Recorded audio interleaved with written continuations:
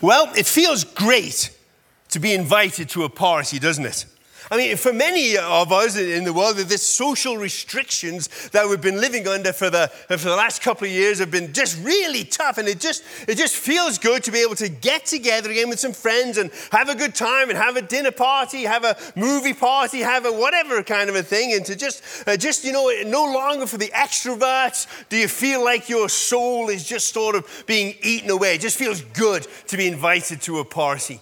And even if you're an introvert, and it's difficult for you to be in social settings, or it's kind of awkward as you try and think up the reasons to say why you can't be part of that party because it's too intimidating for you. Even if that's your spot, I mean, it feels good to be invited, right? I mean, if you're in the office and you're the only person that doesn't get invited, that's kind of rough. So it feels good to be invited to a party. It's good.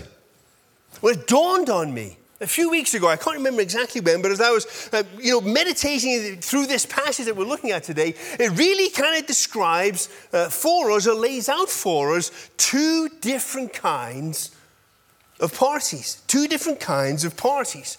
And as I'm reading this, I thought, man, that's like this one kind of a party where this happens, and here's another kind of a party this happens. And I just sort of was thinking about that. So you can imagine my joy when I found out that even some of the smart people think the same and see the same thing. Because in Frank Tillman's commentary, he said, when you think about the first portion of the passage that we're going to be looking at, if you're trying to figure the context in which he's addressing his word, it may well have been the sort of lavish banqueting that sometimes gave rise to these activities with the Gentile and the pagan festivities and so on, festivals that they had. That's kind of described in this first part of the party.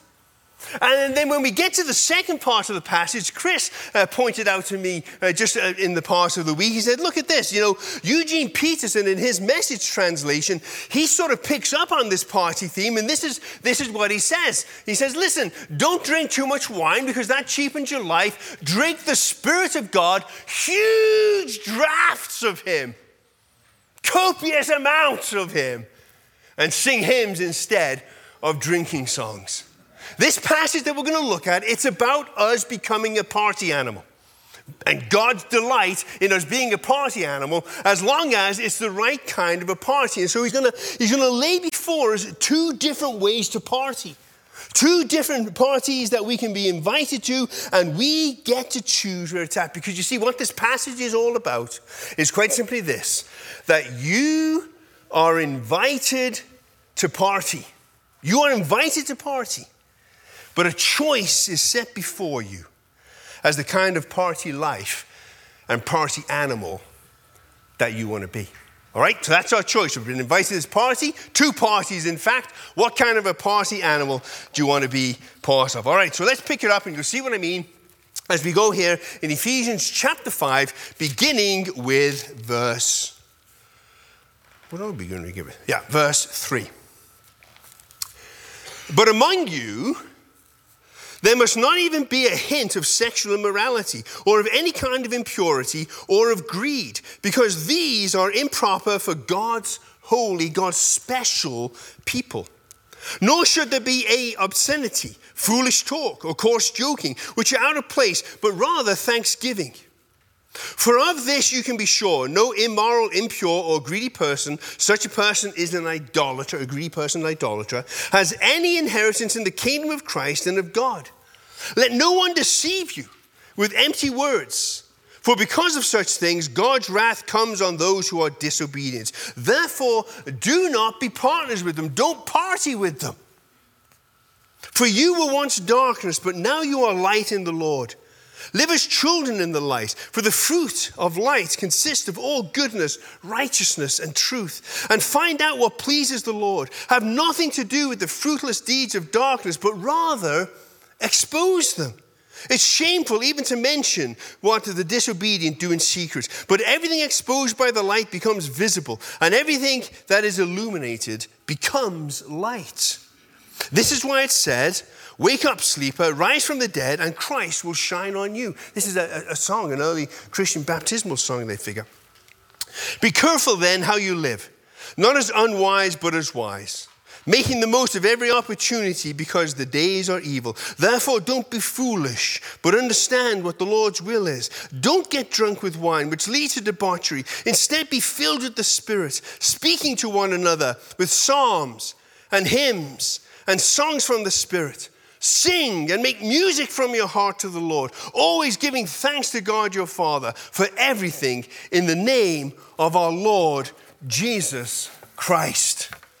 Two parties, two choices. Which party do we want to go to? And it describes first what it's kind of like from God's perspective to party in the dark.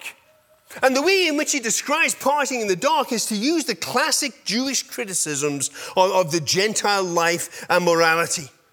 And he just sort of rises up three concerns. And the first one is inappropriate sexuality. And the second one is inappropriate use of songs and of speech.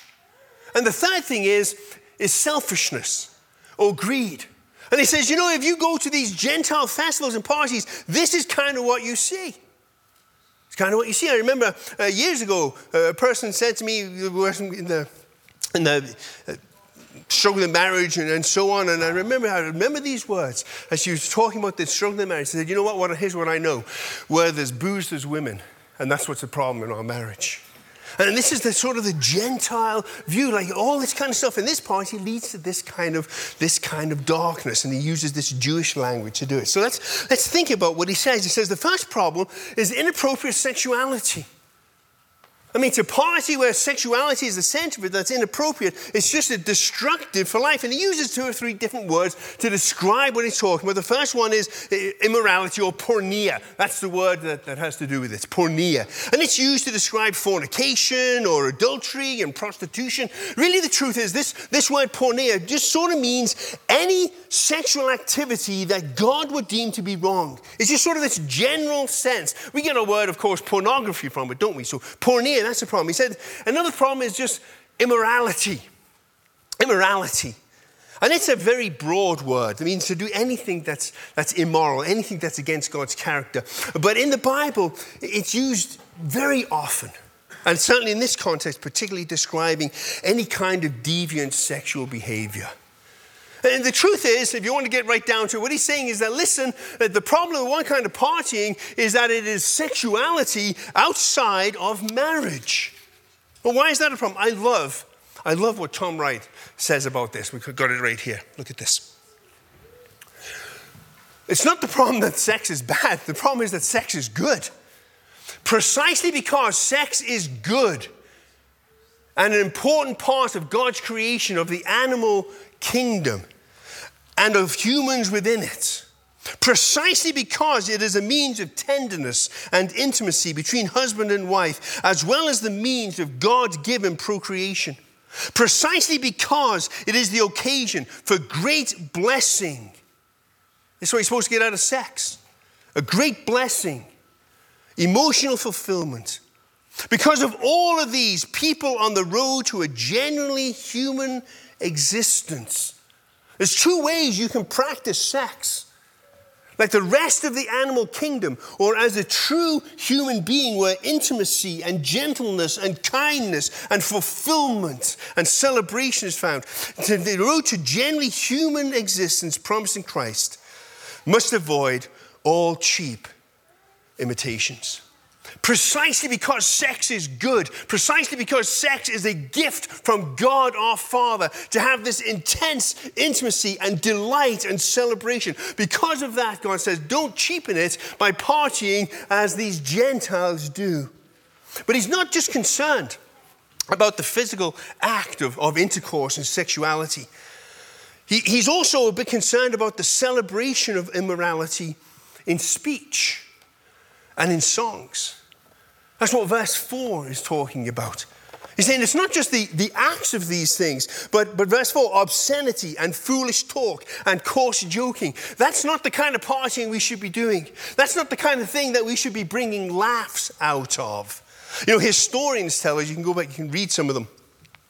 Historians talk about the bawdy songs Songs about sex that were sung at these Gentile wild orgies and parties and festivals and those things. They'd put it to song and to rhyme, and they'd sing it, these drinking songs that they get in. You can look historically at them. But this idea of coarse joking, it's really interesting. The word that's used there for coarse joking, the Greek word, actually it's mostly a positive word. It's a word that kind of means a quick wit. That's literally what it means. And you read some of the Greek writings, and it's something that's praised, somebody that's got a quick wit. Actually, somebody that you love to have at a party. Somebody who's got a good turn of the phrase. Somebody who can see the humor in situations. Somebody that's kind of fast in the break. I mean, we all know people like this, right? They see a situation and they can just somehow put it into words that are just, wow, that's funny, and everybody laughs. But the problem is that quick wit, it can so easily go wrong. And so he's got this warning about when we're together and we're celebrating and we're all having a good time. He says, what he's saying is that there's a couple of different ways that this quick wit, this trip of the tongue, this language, this aroma of the speech, as Irene titled the Tuesday meeting, there's a couple of ways it can go wrong. And the first way it can go wrong in this context is it can be sexually vulgar speech. And Aesop, Aesop's fables and stuff like that. He was well known for very coarse and crude language, actually. And we read our kids' Aesop stories, but that's not the whole deal going on with him.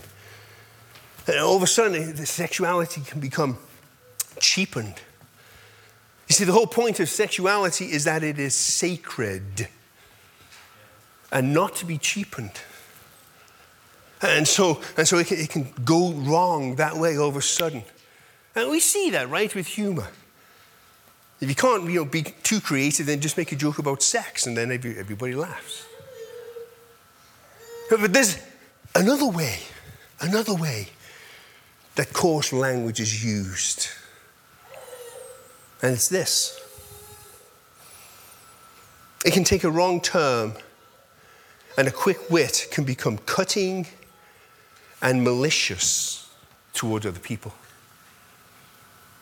It can be a situation where people want to laugh, and so they make somebody else the butt of the joke. Throw a little meanness in there, throw a little sarcasm in there. Actually, Cicero was criticized, the great big philosopher back then. He was criticized. So he was a brilliant philosopher and politician and great with speech, but he was criticized generations or later by Plutarch, who said, the problem with Cicero is that he, with his words, would anger many and became known as a malicious man. This is also this coarse language. It says, listen, if you're in a party and you're together, you just be careful. Number one, you keep sexuality sacred and good and a gift of God.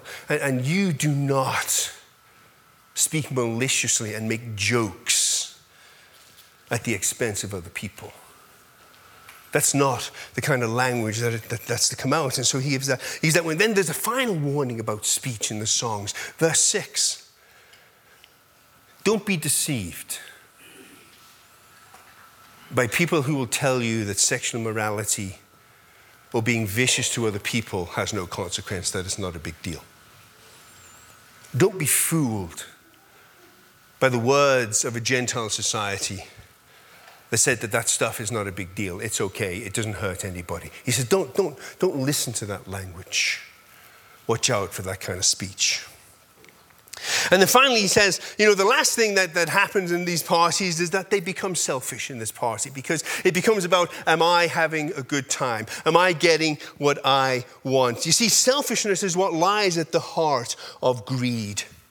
This acquiring and accumulating of more and more and more for the pleasure of oneself. I learned a lot in Andy Stanley's book. I've mentioned to you before, Enemies of the Heart, about greed. And the two main things in his chapter on greed that stood out to me were twofold. Number one, he said, you know what? I've never met a greedy person.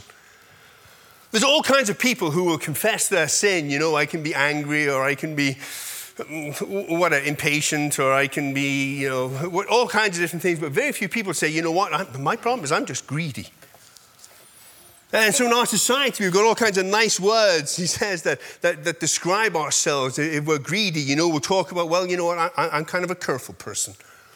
Or I'm a frugal person. or I watch my pennies. We can assign nice language to it, and we can fool ourselves. And everybody else can think, well, hey, Jones is just greedy. But I can fool myself in the way in which I describe myself. So the second thing I learned that Stanley said, so here's the test. Are you ready? Here's the test. When you get an unexpected windfall, you get a bigger income tax return than you think. Is your first thought, oh, good, I just assume that this is all for me? Or does it enter in your thinking that maybe God has provided that for you so that you can bless somebody else? Does it even enter your mind? Not much. It's a test because it's difficult to admit that we're greedy. So there's the test. You get something unexpected. Do you always just assume it's for you? Or do you perhaps think that you are blessed because you're supposed to bless somebody else and be a conduit? And so he warns out about greed. Now here's what's interesting. Way, way back to the time of Origen, who was like, the end of the first century, 100 and stuff. He said, you know what this greed is? It's still talking about sexuality. And he's still saying, you know what? That greed in your sex is wrong. So what's greed in our sex life? I mean, it's not just, getting everything I can get. It's who's at the center of our sexuality. Even within marriage, Sheena and I, the question is, all right, who's the center of this? Who am I most interested in as we have sex? What is it me? Am I being greedy? Am I being selfish? Or am I thinking about I can impart joy and intimacy and love to my partner? So the greed there, it might be money, it might be material stuff, it might be food that we normally think of, but from way back to the first century, Origen and Jerome and some of these guys, they said, no, he's still talking about greed in your sex life, that even in marriage, it can become idolatry because you can put yourself at the center of that. And that's the wrong kind of party. Greed is idolatry because we come to love and trust and obey something else other than God.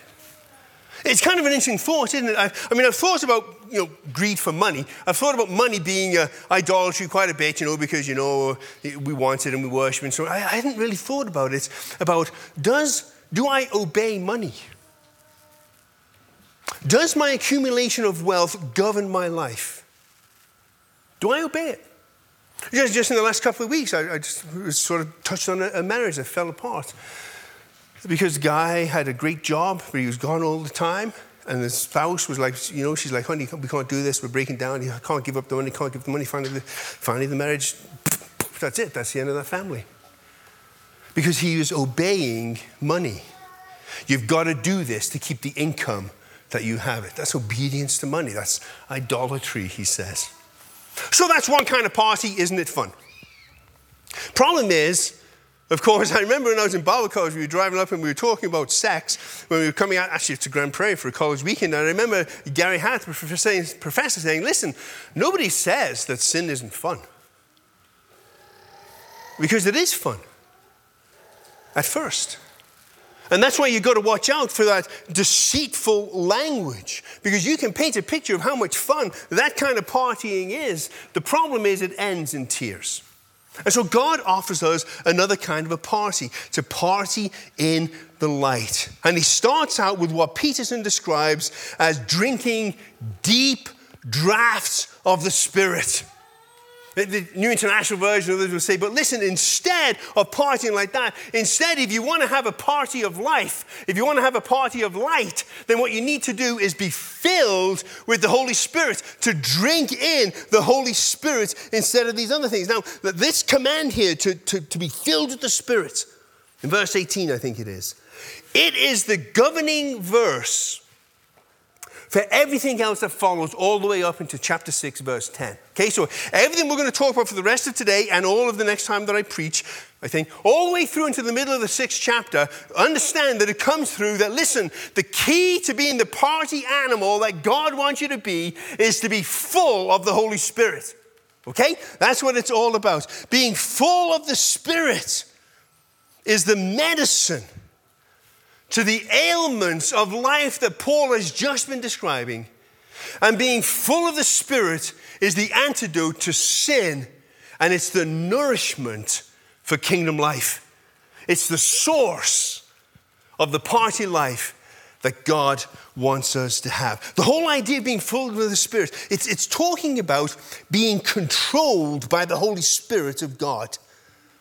I love what Gordon Fee, as you know, he's my go-to guy when it comes to things of the Holy Spirit, especially his book, God's Empowering Presence. Brilliant book. Big fat sucker. He deals with every passage in Paul to do with the Holy Spirit. And he says this, he says, listen, this whole thing about being filled with the Spirit and drinking deep draughts of the Spirit, what's that all about? He quote, listen, this is the quote. It's to be evidenced not by spirit inebriation. Now, if you've been around Pentecostal guys, God bless them, I learned a lot from Pentecostal guys who've been there. Sometimes you'll hear about people, being drunk of the Spirit. Have you ever heard about that? Yeah. A couple of people drunk of the Spirit, okay? Good on you, go for it, whatever. But that's not the evidence of what Paul's talking about here, says Fee. But by the behavior and worship that give full evidence of God's empowering presence. And what he's saying is that there's two tests. You want to know what it means to be full of the Holy Spirit? To be filled with the Holy Spirit instead of with wine? There's two tests. Number one is worship, and number two is submitting to those whom you might normally have power over. We're going to talk about that in a couple of weeks. But today, we're going to talk about this whole thing about worship. And so he says, listen, what you need to do is you need to be filled with the Holy Spirit.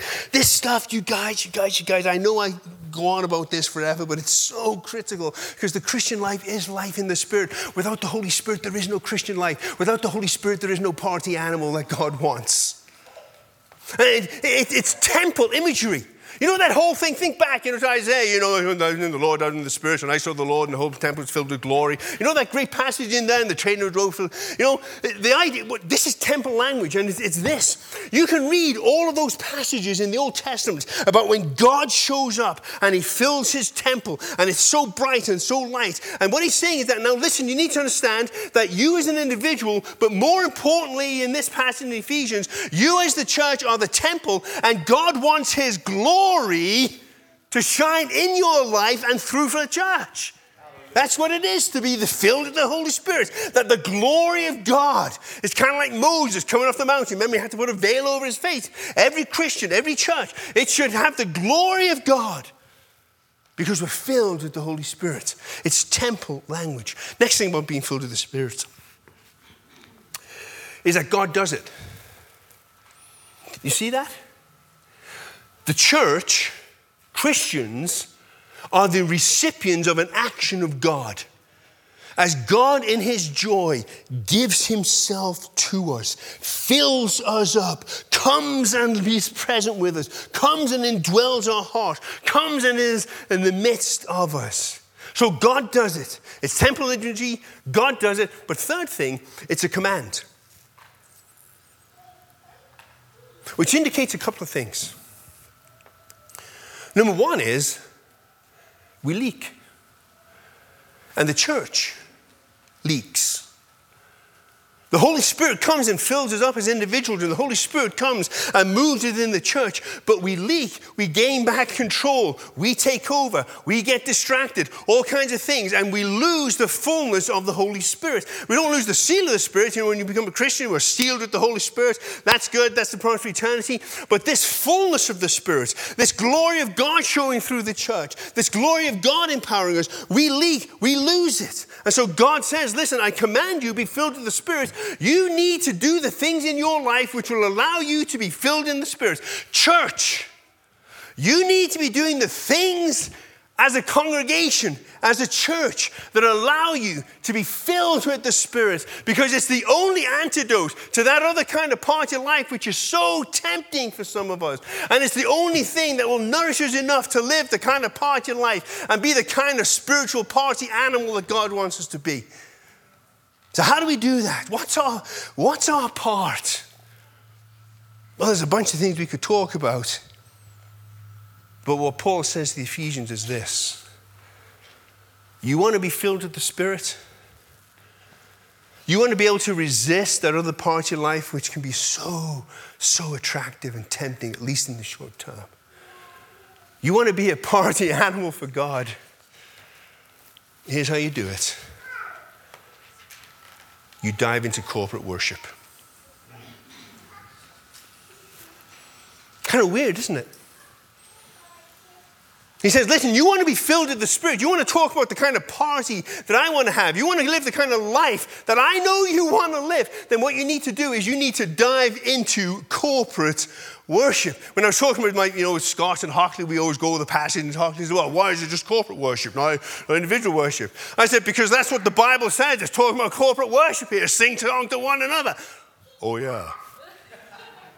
It's great to worship on your own. We should all worship on our own. But I'm telling you, there is something mystical.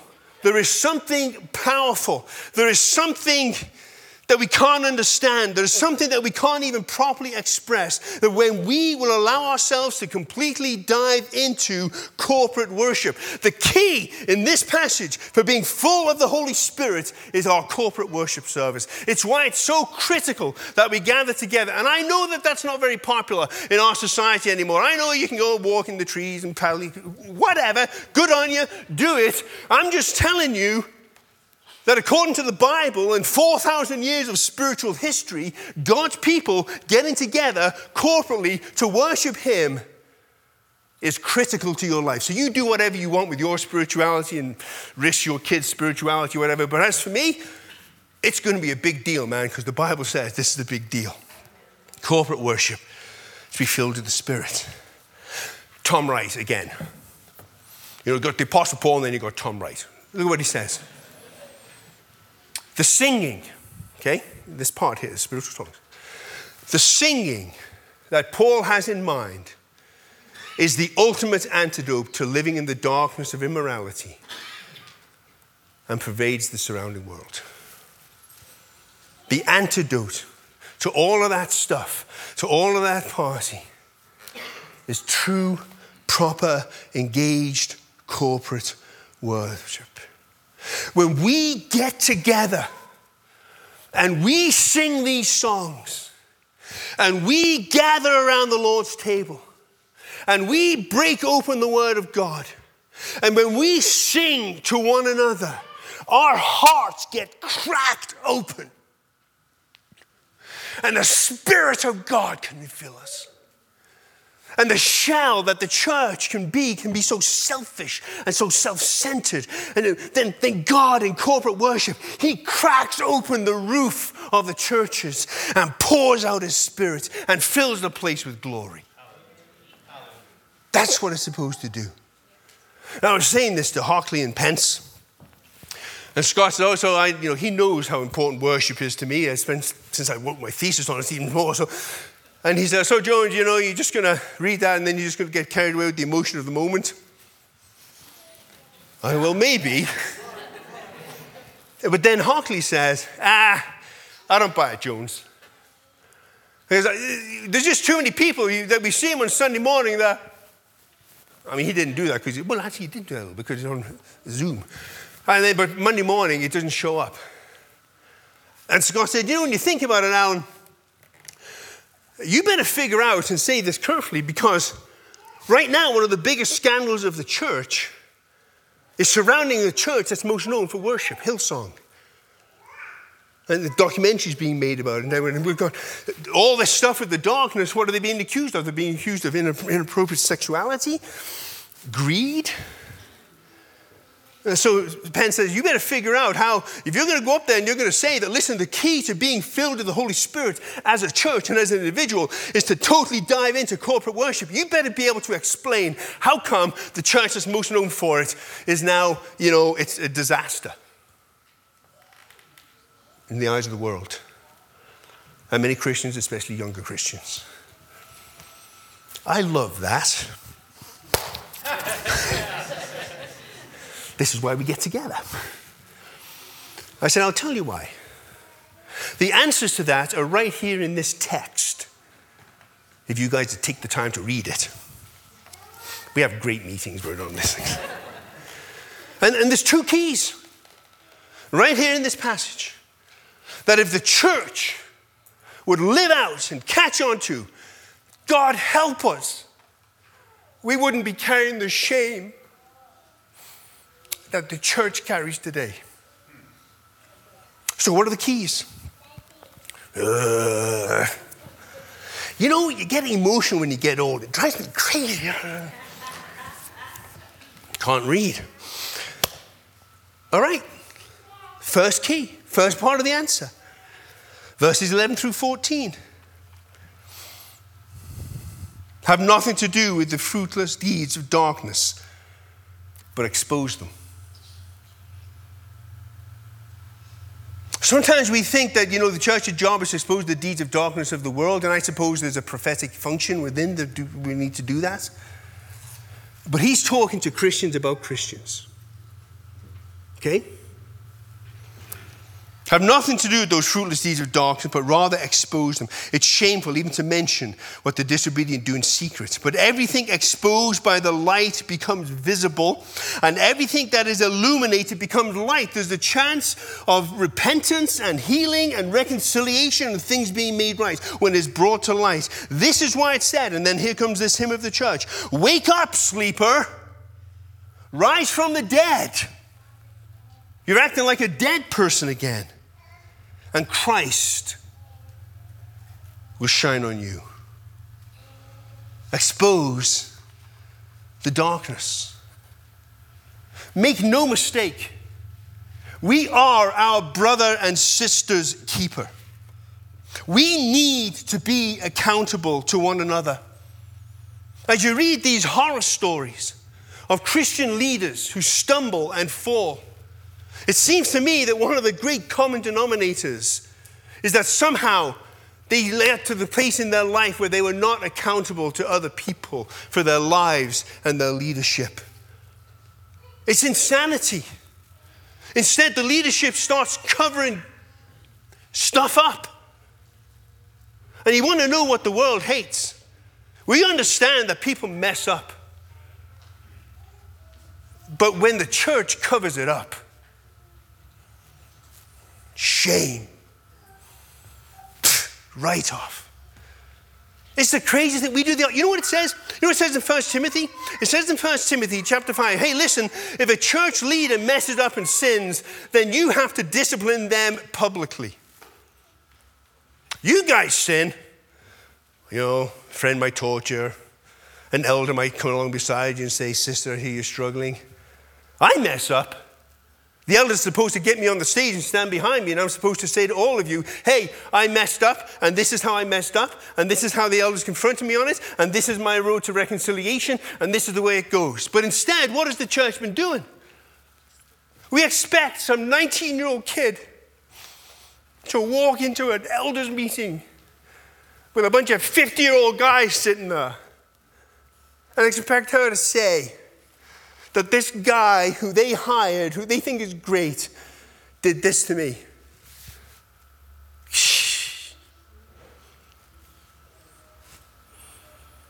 And then they cover it up. God's word says, if you don't expose the darkness in my life, if the elders don't hold me accountable, if you don't hold me accountable, the light's not going to shine. Ichabod, man. Ichabod. The glory of God has departed when we cover this stuff up. When you see celebrity status and power concentrated in one person, disaster is about to strike. It is a cruel and vicious thing to make a Christian leader a celebrity. The church should never do that. Because we are just setting these men and women and the church up for disaster. There is one celebrity, and his name is Jesus. And we got to remember that.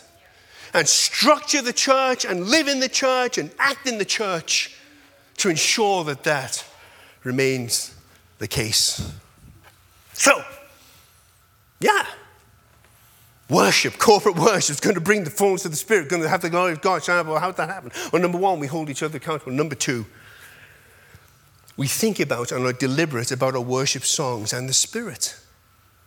We think about the content of what it is that we're doing within the corporate worship service. We make sure that the things we're doing are the very things that crack open our hearts, that crack open the ceiling, so that God's Spirit can be poured out upon us. And there's a few things right here in this passage which could help us figure that out. Number one, in the New Testament, the truth is, we don't know a whole lot about New Testament worship. We know lots about the Old Testament worship. We don't know much about New Testament worship. Really, we don't. But one of the things we do know is that New Testament worship was Christocentric, not egocentric.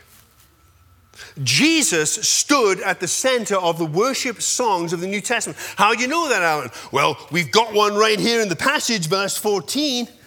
All the scholars will tell you this, this is a song of the early church, probably a baptismal song that the church sung and said, you know what it is to come and be baptized into Christ? You wake up spiritually, you rise from the dead, and you let Christ's light shine on you and renew you. It's a Christocentric song. Now, people are involved, of course, but Jesus stands at the center. That's why we have communion. That's why communion is the center of our worship experience, because it brings us to Jesus.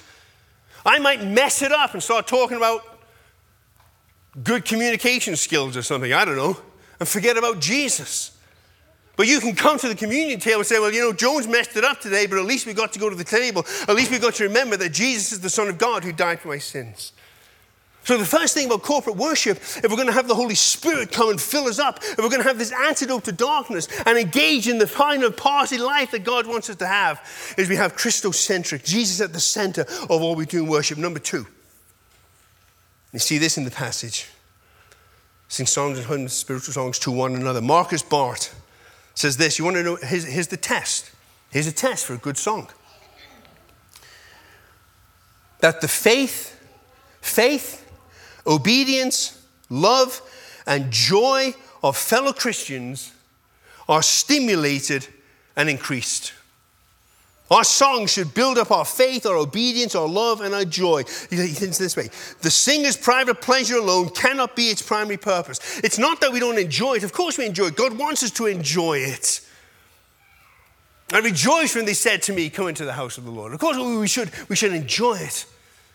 But when we think about these songs, they used to sing them probably antiphonally, One song tied would sing to the other, or the men would sing to the women. What's that song we used to sing, The women would sing, men of faith rise up, and the men would sing, women of faith. What we used to sing to the north and the south and the east and the west. Huh? Yeah. So that song, that's kind of how they used to do it. And they would teach each other as they taught about Christ and living in the Christ as they sung it. And so the first test, is it Christocentric? Second test, does it cause me to be more faithful, more obedient, to love Jesus more? Does it cause the expression of joy? And the next one I hate. He says there needs to be a diversity or a variety in your worship. I mean, you know me. I just wanted the whole thing to be like a Kiss concert. I like to stand there and feel the drums and the bass. I started thinking, okay, now we're getting into it. Now we're starting to approach the throne. But no, there's some people that really like the pansy music. Gentle Jesus, meek and mild. I just beg the worship leader, just don't do that before I preach, okay? But he goes on, he says, listen, because we're different, and we need everybody to have their heart cracked open. You've got to have some kind of a variety in there. So you kind of list them up. Now, you've got to be careful not to make too much of this whole thing about hymns, and psalms and hymns and spiritual songs. But I like what Clinton Arnold said. He said, what's interesting here is he's sort of talking a little bit about cultural diversity. Because the word psalms is never used for worship singing in Gentile literature. Only in Hebraic literature. And so he said, you've got these psalms, you've got these Jewish songs, the people that relate to God and that kind of things. And then you've got these other things. You've got hymns. And this is the word that the Gentiles use. As a matter of fact, in Ephesus, there was a guild, a hymn writing guild to be used in the temple that was just out back there. And this is sort of the kind of language that Gentiles were used to, It's kind of like, Martin Luther getting the beer hall songs in the Mighty Forces of God and stuff. And then he says, and then so you got that, and then you got this other thing, spiritual songs. Probably means kind of spontaneous things coming to the singers, guided by the Spirit. That kind of freaks some of us out because it's like, where are the words, man? Where are the words? I don't know what to say. But, instead he's saying, look, you've got to kind of let that wash over you a little bit. You've got to wash over. Don't worry, Jones is going to be there. He's going to make sure that it's Christocentric. And so that's probably what it's talking about there. What he's saying is that, listen, when you sing these songs to one another, let's just understand that we all express ourselves and we all receive from the Spirit in different ways, different songs. And so make sure you've got that in there. Diversity. So, you've got Christocentric, it builds the faith of the other people, you've got an expression of diversity, and then finally he says, listen, let there be joyous thanksgiving. Because a party is a time for joy. And that's the tone. He's saying that's the tone of our corporate gathering. It's joyful thanksgiving. Because that's the kind of mood you want to set when you're going to have a good party. So in front of you today, there's a choice of two different kind of parties that you can choose which kind of party animal you want to be. But understand that when you show up here on a Sunday morning, whether you're in the homes doing it, I hope if you're joining the homes that you sing songs and not just like, God invites you right now to kind of be a Holy Spirit party animal. We call it corporate worship. It's a celebration that cracks open our hearts and cracks open the roof of the church so the Holy Spirit can flood our lives and can flood this church, giving us the antidote, the cure to the darkness that tempts us and to provide us with the nourishment for living the kind of light-giving, life-granting party that God's grace offers. So we are invited to party. So let the party leaders lead us on.